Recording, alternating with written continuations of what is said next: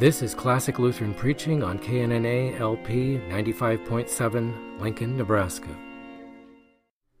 This is Pastor John Schmidt with a reading of Martin Luther's sermon for the first Sunday after the Epiphany.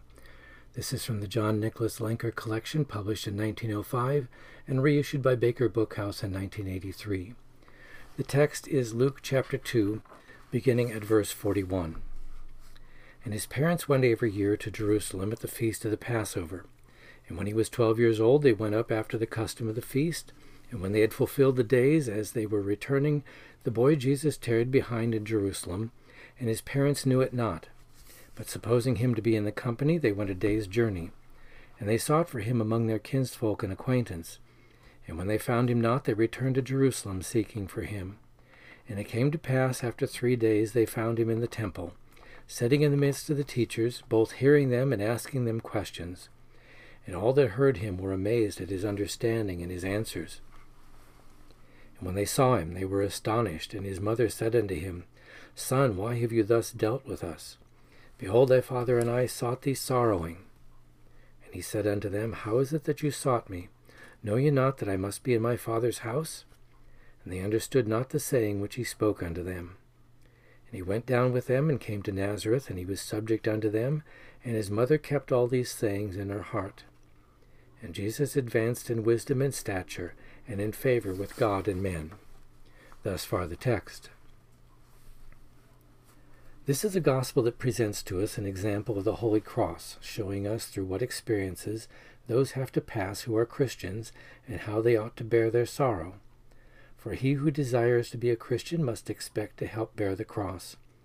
For God will place him between the spurs and thoroughly test him, that he may be humble, and no one will come to Christ without suffering. Of this we have here an example, which we ought to imitate and shall now consider.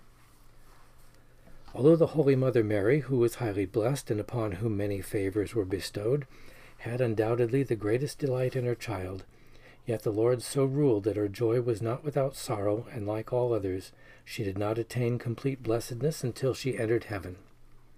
For this reason she had to suffer so much sorrow, pain, and anguish on earth. It was her first great sorrow that she had to give birth to her child in Bethlehem, in a strange town where she found no room with her babe except in a stable. Then her second sad experience was that soon after the 6 weeks of her purification, she was compelled to flee with her child into Egypt, a strange country, which was indeed a poor consolation. She undoubtedly experienced many more like trials which have not been recorded. One of them is related here, when her son caused her so much anxiety by tarrying behind in the temple, and letting her seek him so long, and she could not find him. This alarmed and grieved her so that she almost despaired, as her words indicate, Behold, thy father and I sought thee sorrowing. For we may well imagine that thoughts like these may have passed through her mind. Behold, this child is only mine, and this I know very well. And I know that God has entrusted him to me and commanded me to take care of him. Why is it then that he is taken from me? It is my fault, for I have not sufficiently taken care of him and guarded him. Perhaps God does not deem me worthy to watch over this child, and will take him from me again. She was undoubtedly greatly frightened, and her heart trembled and was filled with grief. Here you see what she experienced. Although she is the mother of a child in whom she might have gloried before all mothers, and although her joy was immeasurably greater than any she had ever felt, yet you perceive how God deprives her of all happiness, and that she can no longer call herself the mother of Jesus. In her great dismay, she probably wished she had never known her child, and was tempted to greater sins than any mother had ever committed. In the same manner, the Lord our God can take from us our joy and comfort if he so desires, and cause us the greatest sorrow with the very things that are our greatest joy, and on the other hand give us the greatest delight in the things that terrify us most. For it was the greatest joy of Mary that she was the mother of this child, but now he has become the cause of her greatest sorrow. Thus we are afraid of nothing more than of sin and death, yet God can comfort us so that we may boast, as St. Paul says in Romans 7, that sin served to the end that we became justified, and that we longed for death and desire to die.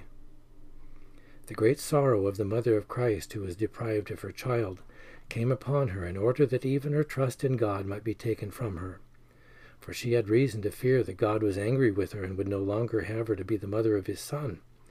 Nobody will understand what she suffered who has not passed through similar experiences. Therefore we should apply this example to ourselves, for it was not recorded for her sake, but for our benefit. She is now at the end of her sorrows. Therefore we should profit by her example and be prepared to bear our sorrow if a similar affliction befall us. When God permits to us a strong faith and a firm trust in him, so that we are assured he is our gracious God and we can depend upon him, then we are in paradise. But when God permits our hearts to be discouraged, and we believe he takes from us Christ our Lord, when our conscience feels that we have lost him, and amidst trembling and despair our confidence is gone, then we are truly in misery and distress. For even if we were not conscious of any special sin, yet in such a condition we tremble and doubt whether God still cares for us, just as Mary here doubts and knows not whether God still deems her worthy to be the mother of his Son.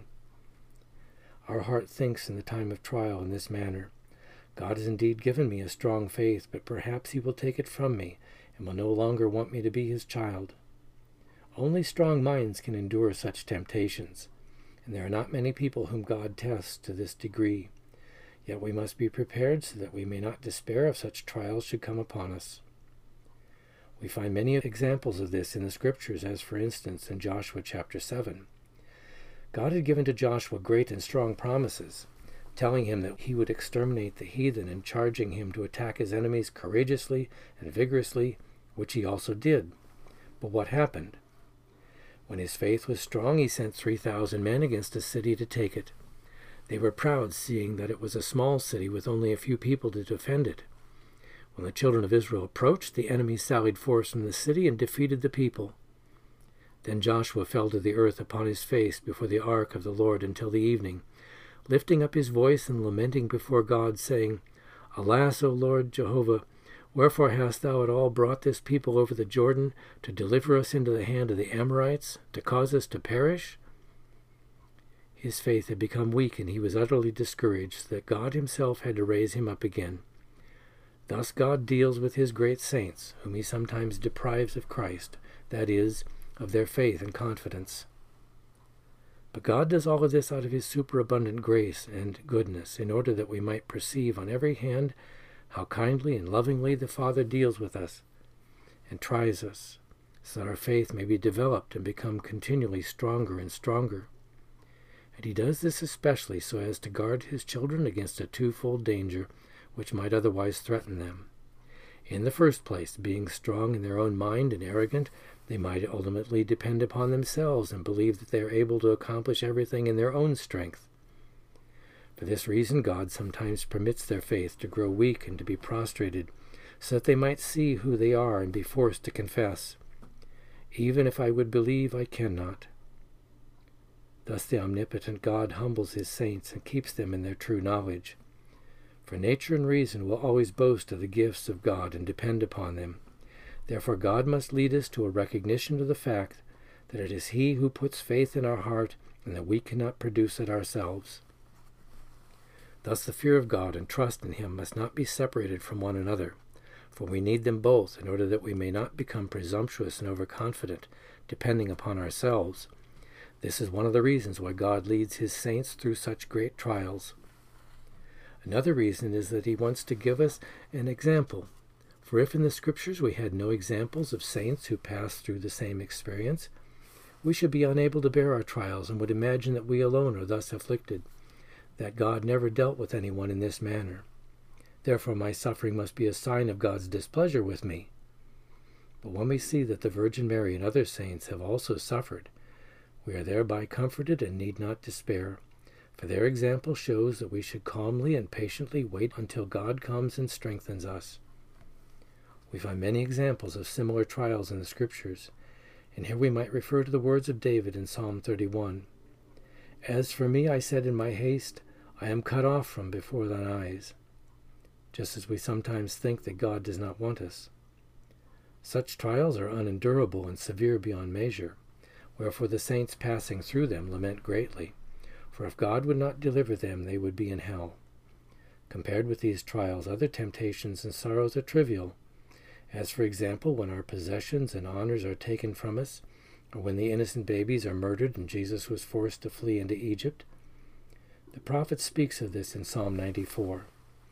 Unless the Lord had been my help, my soul had soon dwelt in silence.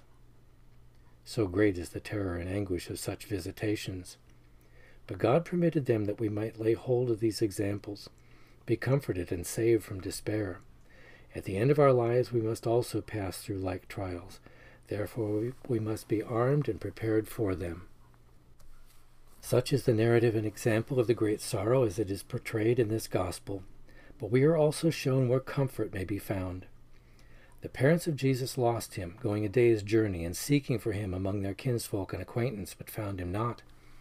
They returned to Jerusalem, and after a search of 3 days he is found by them in the temple. Here God has pointed out how we can find consolation and strength in all our sorrows, and especially in these great trials, and how we can find Christ the Lord, namely by seeking him in the temple. Jesus said to his parents, "Know you not that I must be in my Father's house?" The words of Luke, "And they understood not the saying which he spoke unto them," are especially to be noted here. With these words he silenced the idle talk of those who exalted and praised the Virgin Mary too highly, asserting that she knew everything and could not err. For you see here how the Lord permits her to seek her child for a long time in vain, till she finds him in the temple after 3 days. In addition to this, Jesus seems to reprimand her when he says, "How is it that you sought me? Know you not that I must be in my Father's house?" She understood not the saying which he spoke to her. Consequently, all the idle talk to which we have referred is nothing but falsehood, and the Virgin Mary does not need this fabricated and dishonest praise. God concealed much from her and led her through many trials, so that she might remain humble and not think herself better than others. But the consolation of which I have spoken is that Christ is only found in the temple, that is to say, in the house of God. But what is the house of God? Is it not the whole creation? It is indeed true that God is everywhere, but he is especially present in the Holy Scriptures, in his Word, more than anywhere else. We learn, therefore, here that nobody can presume to derive any comfort from anything but the Word of God. You will find the Son only in the temple. Now look at the mother of Jesus, who does not yet understand this and does not know that she must seek for him in the temple. When she sought for him among their kinsfolk and acquaintance, and not at the right place, she did not find him. Therefore I have often said and say again, that in the Christian church nothing should be preached but the pure word of God. With this the gospel agrees when it says that they did not find the Lord among their kinsfolk and acquaintance. It is therefore wrong to say that we must believe that what the councils have decreed, or what Jerome, Augustine, and other holy fathers have written. We must point out the place where Christ may be found, which he himself points out when he says that he must be in his Father's house, which means that he can only be found in the Word of God. We should therefore not believe that our conscience may trust in the teachings of the holy fathers, or derive comfort from them. Now, if they say to you, "Should we not believe the holy fathers?" you may reply, "Christ is not found among the kinsfolk and acquaintance." It would indeed be well if Christians generally were to heed this example from the gospel and use it as a maxim against every doctrine that does not agree with the Word of God. But in order to emphasize this more and to make it clearer, let us see what other doctrines have been proclaimed that do not agree with the Word of God. Up to this time we have had 3 different systems of doctrine. The first and coarsest is that of St. Thomas, if indeed he be a saint. This was taken from the system of pagan science and art which was written by that great light of nature, Aristotle. Now they say that his philosophy is like a bright shining plate, and the word of Christ is like the sun. And as the sun shines upon the plate, causing it to gleam and glitter all the brighter, so the divine light shines upon the light of nature and illumines it. With this beautiful simile, they have introduced pagan doctrines into the Christian church, which have been taught and cultivated by the great universities in which teachers and preachers have been instructed. The devil has taught them to speak in this way. Thus the word of God is trodden under foot, for when it is given full play, it subverts all these satanic doctrines. In the second place, they have taught and prescribed human laws, called the institutions and precepts of the Holy Christian Church. Thereby these fools have thought to lead men to heaven and to be able to comfort and pacify our conscience. These human laws prevail to such a degree that, like a great deluge, they cover the whole world and have submerged everything else, so that it is almost impossible that anyone may be saved from going down to hell. For they clamor unceasingly as though they were insane. This has been decreed by the holy councils, and that has been commanded by the church. We have observed this a long time. Shall we not believe it now? Therefore we should reply to this from the gospel, as I said. Even if Mary, the Holy Virgin, had done this, it would not be surprising if she had erred. She was the Mother of God, and yet she did not know where to find Christ. She sought him among her kinsfolk and acquaintance and failed to find him. Now she did not succeed in finding Christ among her kinsfolk, but had finally to come to the temple. How shall we expect to find him outside of the Word of God and human doctrines, and the decrees of the councils, or the teachings of the scholastics? Bishops and councils have undoubtedly not possessed the gift of the Holy Spirit in as large a measure as Mary. If she erred, why should not they also be mistaken who fancy to find Christ elsewhere but in his Father's house, that is, in the Word of God? If therefore you find one who adheres to these two different systems of doctrine, believing them to be right and trusting in them, ask him whether he is quite confident that they will comfort his soul in the hour of death, or under the judgment and wrath of God, whether he will be able to say then with a conscience undaunted, "This has been declared and decreed by the Pope and the bishops in their councils. I depend upon that, and am quite certain I shall not fail." He will soon be obliged to say, "How can I be certain of this?" Thus when it comes to the point, and you are in the presence of death, your conscience will say, "It is indeed true, the councils have decreed this, but what if they were mistaken? And who knows whether they were right?" Then when you are in such doubts, you cannot hold out, and Satan will assail you and hurl you to the ground, so that you lie there helpless. In the third place, besides these two theories, they have also pointed us to the Holy Scriptures and said that above every other doctrine the laws and decrees of the Pope in matters of faith must be observed. But here they accept the teachings of some of the Holy Fathers who have interpreted the Scriptures, and whom they have exalted so highly that they place them on the same level with the Pope of Rome or a little above him, asserting even that they could not err, and clamoring, "How could it be possible for the Holy Fathers not to understand the Scriptures?" But let these fools say what they wish, always remind them of the words of Christ. "Know you not that I must be in my Father's house?" We must above all things have the Word of God and cling to it, for Christ will be there and in nowhere else. Therefore it is in vain that you seek him elsewhere. For how can you convince me that Christ must be found in the writings of the Holy Fathers? This gospel is therefore a severe thrust at every doctrine and every comfort of any kind that is not derived from the Word of God. You may therefore say, "It matters not how highly you exalt reason in the light of nature, I reserve the right of not putting my trust in it. The councils have issued decrees, and the Pope or the Holy Fathers have taught what they wish, but that does not concern me. I will not depend upon them. We will soon agree if they decide and propose what they please, but grant me the liberty to say, if it pleases me, I shall observe it, but not as something that is especially meritorious." They will, however, not grant us this right, for they are not satisfied to let us use our own discretion in these things, but demand in addition that we base our trust and comfort on them, teaching that if we trust in them, it is as much as if we place our confidence in Christ and the Holy Spirit. We cannot tolerate their delusions, according to which they think that they are doing a good work, who keep their laws, and again that it is a sin not to keep them. For they declare that the precepts and doctrines of the Pope and the Church come from the Holy Spirit, and are the Word of God, for which reason we ought to believe and observe it. But this is an obvious and shameless lie, for how can they prove it? But, they say, the Christian Church is always led by the Holy Spirit, who will not permit the Church to err or go wrong. To this we answer with what we said before. However good the Church may be, it has never possessed the Spirit in as large a measure as Mary, who, although she was led by the Spirit, erred nevertheless, so that we might learn from her experience. If she herself is uncertain, how can you make me certain? Whither should we then go? We must also come into the temple, that is to say, we must cling to the Word of God, which is secure and will not fail us, and where we will certainly find Christ. I must therefore always be with the Word if I cleave to it. If the Word of God goes conquering through death and remains alive, I must also pass through death to life, and nothing can hinder or destroy me, neither sin nor death nor the devil.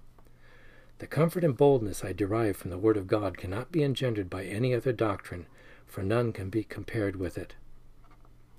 Therefore it is necessary that we understand this clearly, and not place our confidence in human doctrines and the teachings of the Holy Fathers. God has demonstrated this by many other examples, in order to teach us not in the least to depend upon men, as the saints also may sometimes make mistakes. We read, for instance, in Acts 15, that not more than 18 years after the ascension of Christ, the apostles and the majority of Christians held a conference. The question was raised whether the Gentiles should be compelled to submit to circumcision. There stood up the leaders of the sect of the Pharisees who believed and said, "It is necessary to circumcise them and to charge them to keep the law of Moses." There was a great commotion, and all seemed to hold that same opinion. Only Peter, Paul, Barnabas, and James were opposed to this view. And Peter especially rose up and said unto them, God has given the Holy Spirit unto the Gentiles who have heard the gospel from me, even as he did unto us.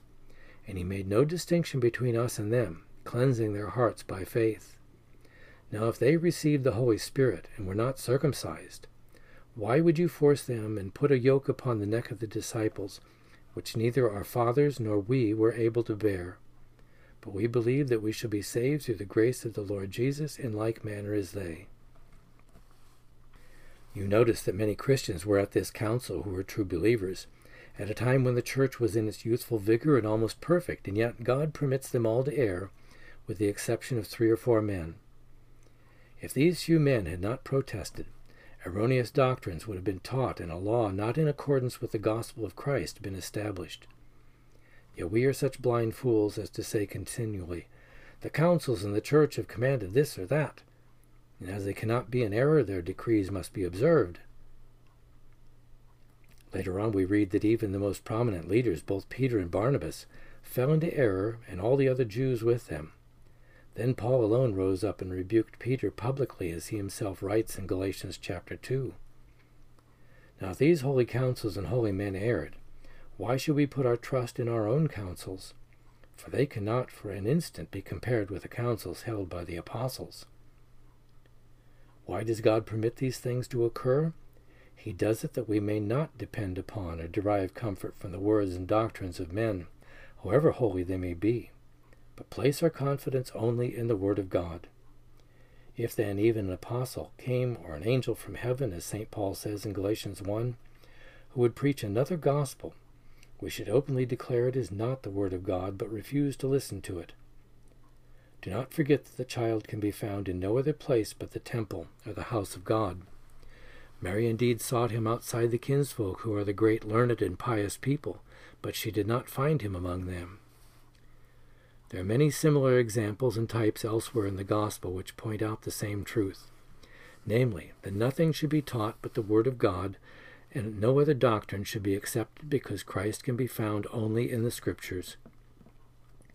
Thus we read in the Gospel for Christmas from Luke 2, where the angel who announced the birth of Christ said to the shepherds, "And this is the sign unto you. You shall find a babe wrapped in swaddling clothes and lying in a manger." Why does he not direct them to Mary and Joseph, but only points them to the swaddling clothes and the manger? The reason is that God will not point us to any saint, not even to the Holy Mother herself, for they may all err. Therefore a special place must be pointed out where Christ is, namely the manger, where he surely may be found, even if Joseph and Mary were not present. This signifies that Christ is completely wrapped in the Scriptures, just as the body is wrapped in the clothes. The same truth is also pointed out in other narratives, as for instance in that of Holy Simeon, who had received a promise from God that he should not see death before he had seen the Lord Christ. He came in the Spirit into the temple, found the child, and received him into his arms. And here it is only emphasized that he finds Christ in the temple. From all this we learn that God would warn us against human doctrines, however excellent they may be, advising us not to depend upon them, but cleave to the only true guide, the Word of God. This then is the comfort we derive from this gospel in our great trials, of which we have spoken above. We know that consolation may be found only in the Scriptures, the Word of God. For this reason God caused this to be recorded, so that we might learn these lessons, as St. Paul writes to the Romans in chapter 15. For whatever things were written aforetime were written for our learning, that through patience and through comfort of the Scriptures we might have hope. Here he says that the Scriptures are comforting, that they impart patience and comfort. Consequently, there can be nothing else that comforts the soul, not even in the most trifling temptations. For everything else with which man comforts himself, however great it may be, is altogether uncertain, and the heart inquires constantly, "Who knows whether it is right? If only I were sure about it," and so forth. But when the heart clings to the Word of God, it may say without any wavering, "This is the Word of God, which cannot lie nor err. Of this I am certain." And this is our great struggle, that we keep and hold firmly to the Word, for if that is taken from the heart, man is lost. Let us then be prepared for their representations and expostulations to the effect that the Christian Church cannot err, so that we may know how to meet them and say, "Here is not the word of man, but the word of God." We read in this gospel that his mother Mary was filled with the Holy Spirit, and yet she erred. Likewise, we read in the Acts that there was a Christian council of such who believed and who had the Spirit, and yet they stumbled and would have established an unchristian law, if others had not protested. We should therefore not believe any council or saint if they come without the Word of God. This is then the sum total of this gospel, and if anything else is to be said on it, we will let those explain it who have leisure, but he who studies it faithfully will easily understand it. Let this suffice.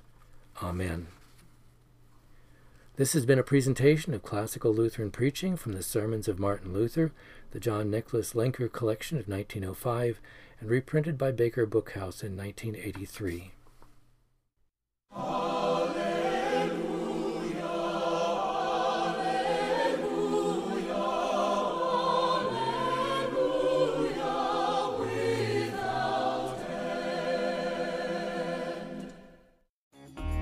You are listening to KNNA LP 95.7 FM, Lincoln, Nebraska.